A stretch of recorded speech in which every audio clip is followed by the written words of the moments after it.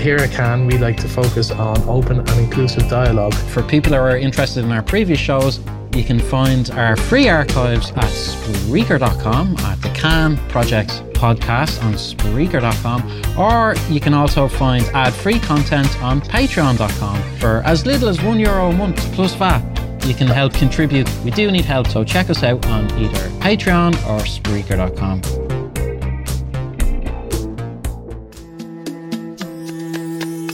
Are you an artist or creator with a social conscience? Do you have an inspiring story or material to share that's helpful to people? Are you an expert on culture, arts, nature, or wellness? If this sounds like you or someone you know, we'd love to hear from you at Can Projects, where we advocate that active engagement in positive and creative outlets is beneficial to our health and environment. Our talk show Can Projects podcast reaches 20 plus online platforms and features insightful, inspiring, and expert guests. You can check out the show on our free archives on Spreaker.com and YouTube. We'd love to hear from you, so please feel very welcome to email us at canprojects.info@gmail.com. Help each other, help us all.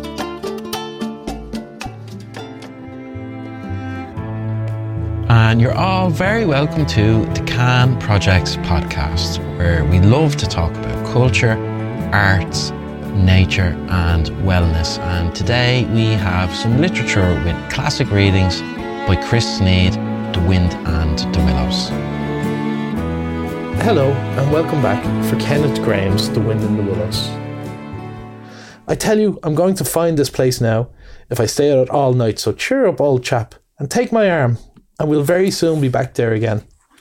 Still snuffling, pleading and reluctant, Mole suffered himself to be dragged back along the road by his imperious companion, who had by flow of cheerful talk and anecdote endeavoured to beguile his spirits back and make the weary way seem shorter. When at last it seemed to the rat that they must be nearing the part of the road where Mole had been held up, he said, "Now, no more talking business. Use your nose and give it your mind too." They moved on in silence for some little way when suddenly the rat was conscious through his arm that was linked in Mole's of a faint sort of electric thrill that was pressing down the animal's body. Instantly he disengaged himself, fell back a pace and waited all attention. The signals were coming through. Mole stood for a moment rigid, with his uplifted nose quivering slightly, and felt the air. Then a short quick run forward, a fault, a check, a try back, and then a slow steady confident advance. The rat, much excited, kept close to his heels as the mole, with something of an air of a sleepwalker, crossed a dry ditch, scrambled through a hedge, and nosed his way over a field, open and trackless and bare in the faint starlight. Suddenly, without giving warning, he dived, but the rat was on the alert and promptly followed him down the tunnel, to which his unerring nose had fatefully led him. It was close and airless, and the earthy smell was strong, and it seemed a long time to Rat ere the passage ended, and he could stand erect and stretch and shake himself. The mole struck a match, and by its light the rat saw what they were standing in, an open space, neatly swept and sanded underfoot, and directly facing them was Mole's little front door, with Mole End painted in Gothic lettering over the bell pull at the side. Mole reached down a lantern from a nail on the wall and lit it, and the rat, looking round him, saw they were in a sort of forecourt. A garden seat stood on one side of the door, and on the other a roller, for the mole, who was a tidy animal when at home, could not stand having his ground kicked up by other little animals into little runs that ended in earth heaps. On the wall hung wire baskets with ferns in them, alternating with brackets carrying plaster statuary, Garibaldi, and the infant Samuel, and Queen Victoria, and other heroes of modern Italy. Down one side of the forecourt ran a skittle alley, with benches along it and little wooden tables marked with rings that hinted at beer mugs. In the middle was a small pond, containing goldfish, and surrounded by a cockleshell border. Out of the centre of the pond rose a fanciful erection clothed in more cockle shells, and topped by a large silvered glass ball that reflected everything all wrong and had a very pleasing effect. Mole's face beamed at the sight of all these objects so dear to him, and he hurried Rat through the door, lit a lamp in the hall, and took one glance round his old house. He saw the dust lying thick on everything, saw the cheerless, deserted look of the long-neglected house, and its narrow, meagre dimensions, its worn and shabby contents, and collapsed again on a hall chair, his nose in his paws. "Oh, Ratty," he cried dismally, "why ever did I do it? Why did I bring you to this poor, cold place on a night like this, when you might have been on the river bank by this time, toasting your toes before a blazing fire, with all your own nice things around you?" The Rat paid no attention to his doleful self-reproaches. He was running here and there, opening doors, inspecting rooms and cupboards, and lighting lamps and candles, and sticking them everywhere. "What a capital little house this is," he called out cheerily. "So compact, so well planned, everything here and everything in its place. We'll make a jolly night of it. The first thing we want is a good fire. I'll see to that. I always know where to find things. So this is the parlour, splendid. Your own idea, those little sleeping bunks in the wall. Capital, capital. Now I'll fetch the wood and the coals, and you get a duster, Mole. You'll find one in the drawer of the kitchen table, and try smartening things up a bit. Bustle about, old chap." Encouraged by his inspiriting companion, the Mole roused himself, and dusted and polished with energy and heartiness, while the Rat, running to and fro with armfuls of fuel, soon had a cheery blaze roaring up the chimney. He hailed the Mole to come and warm himself, but Mole promptly had another fit of the blues, dropping down on a couch in dark despair and burying his face in his duster. "Rat," he moaned, "how about your supper? Your poor, cold, hungry animal. I've got nothing to give you, nothing, not even a crumb." "What a fellow you are for giving in," said the Rat, reproachfully.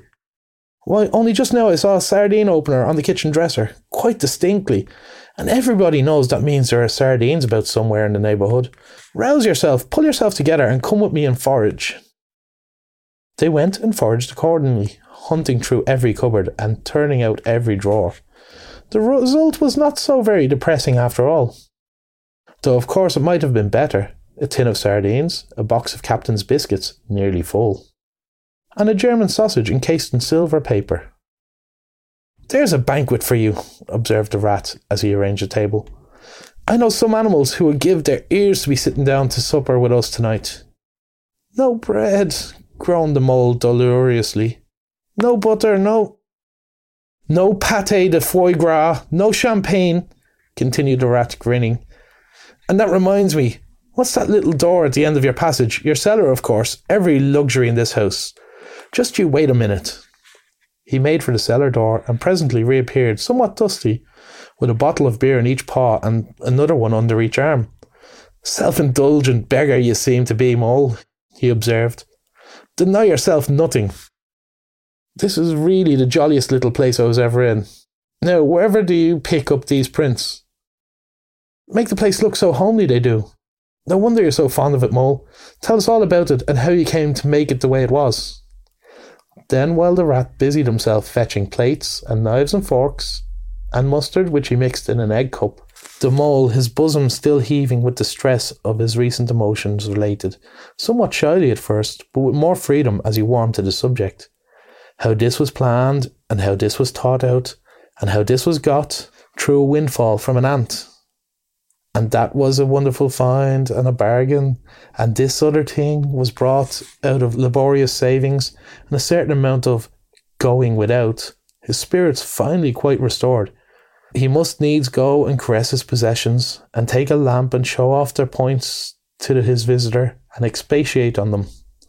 Quite forgetful of the supper they both so much needed, Rat, who was desperately hungry, but strove to conceal it, nodding seriously, examining with a puckered brow, and saying, "Wonderful," and "Most remarkable," at intervals, when the chance for an observation was given him. We'll be back with more from the Can Projects podcast after these short messages. Running a business comes with pressure. Remote workforces, HR compliance, retaining top talent. You start to feel boxed in. Fortunately, there's Insperity. They put 30 plus years of HR service and technology to work, offering my employees competitive benefit options while lightening my HR load. Instead of obstacles, I'm surrounded by people empowered to be their best. With Insperity, nothing seems impossible. Insperity, HR that makes a difference. Here at Can, we like to focus on open and inclusive dialogue, and sometimes a bit of literature as well. So Chris, we're opening up a new chapter in the readings, the classic stories for Chris Sneed. Yeah, we're going to be starting on The Time Machine, which is a classic H.G. Wells novel. It's a classic for a reason as well, because it's really, really good. I love it. It's been made into a film a few times, and sometimes musicals, audio dramas. Chris Sneed, classic readings. My sound man, Shane McKay, has his business called MacSoundServices.com. That's MACK soundservices.com. What he does for me is I send him my shows, and he does audio enhancements and stuff like that. He does miracles if you see some of the stuff I send him and how it comes back.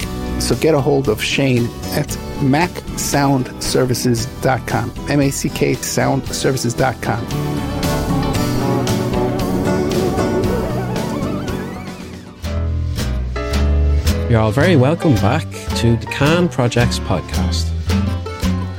Rat, who was desperately hungry but strove to conceal it, nodding seriously, examining with a puckered brow, and saying, "Wonderful," and "Most remarkable," at intervals, when the chance for an observation was given him.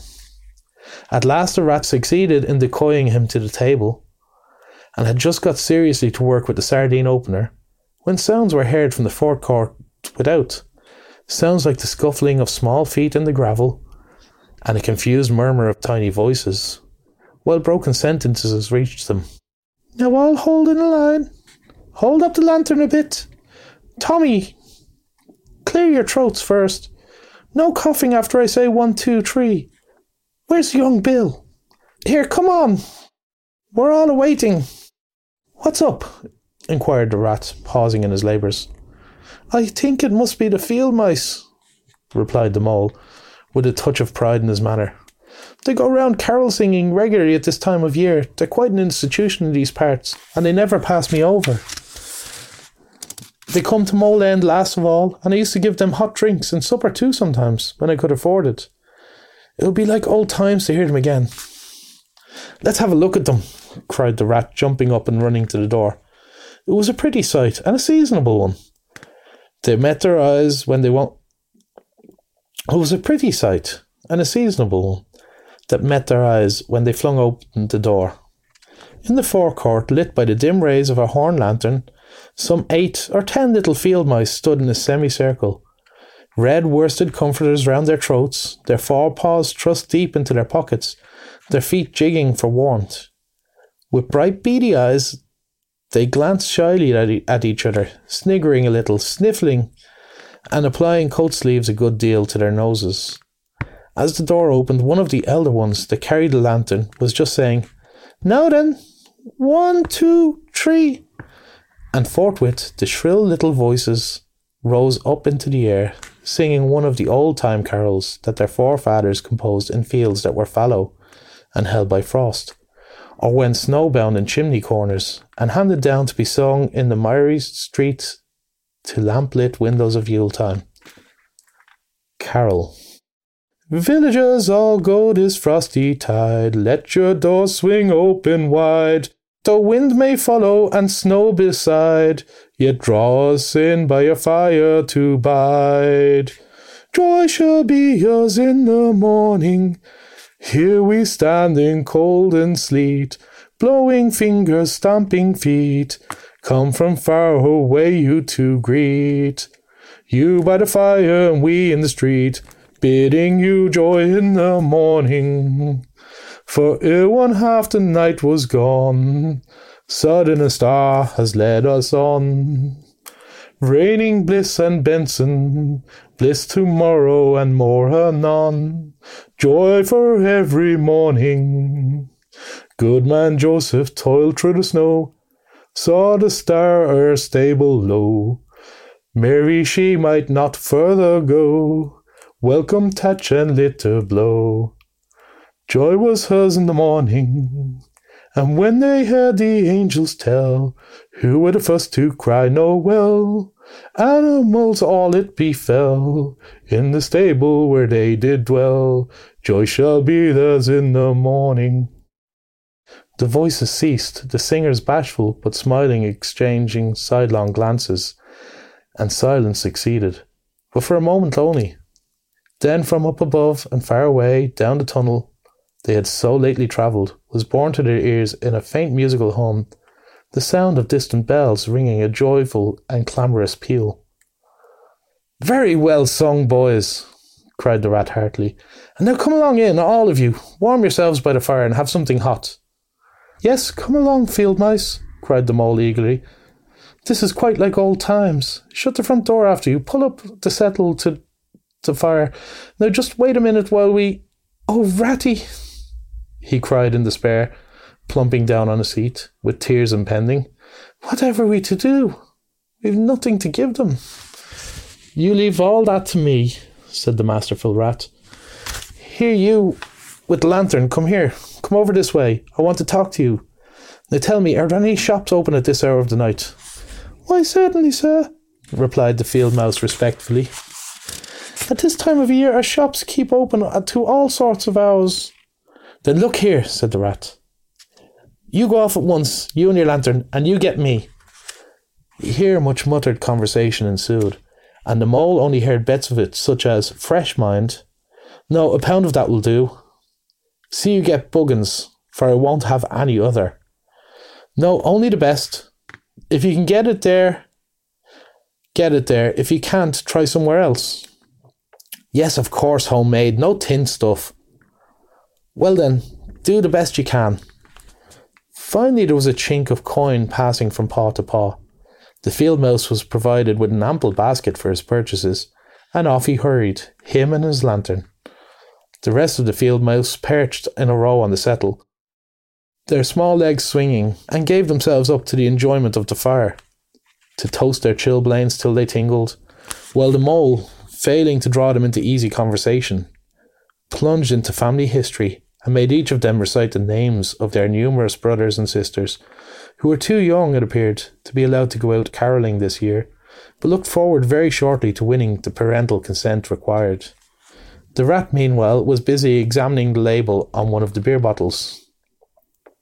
"I perceive this to be old Burton," he remarked approvingly. "Sensible mole, the very thing we need. Now we should be able to mull some ale. Get things ready, mole, while I draw the corks." It did not take long to prepare the brew, and thrust the tin heater well into the red heart of the fire, and very soon every field mouse was sipping and coughing and choking, for a little mulled ale goes a long way, and wiping his eyes, and laughing and forgetting he had ever been cold in all of his life. "They act plays too, these fellows," the mole explained to the rat. "Make them all by themselves, and act them afterwards, and very well they do it too. They gave us a capital one last year about a field mouse who was captured at sea by the Barbary corsair and made to row in a galley, and when he escaped and he got home, his lady love had gone into a convent. Here you were in it, I remember. Get up and recite a bit." The field mouse addressed got up on his legs, giggled shyly and looked round the room, remained absolutely tongue-tied. His comrades cheered him on, Mole coaxed and encouraged him, and the rat went so far as to take him by the shoulders and shake him, but nothing could overcome his stage fright. They were all busily engaged on him, like watermen applying the Royal Humane Society's regulations to a case of long submersion, when the latch clicked. The door opened, and the field mouse with the lantern reappeared, staggering under the weight of his basket. Next part of Wind in the Willows will be out next week. And the Can Project's email is canprojects.info@gmail.com. And you'll find a link to the Can Project's website in the description. All the best.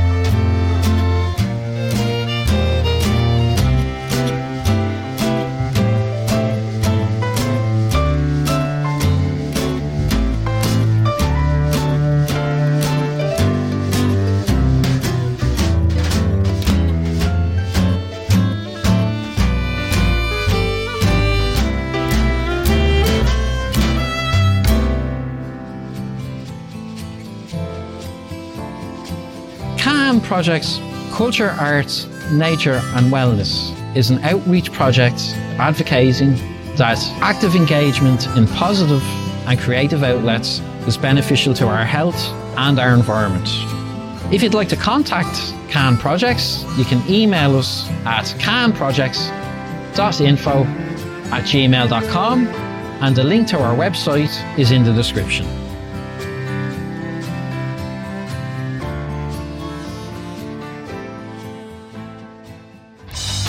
Are you super interested in Shizcoin and get totally excited by pyramid programs?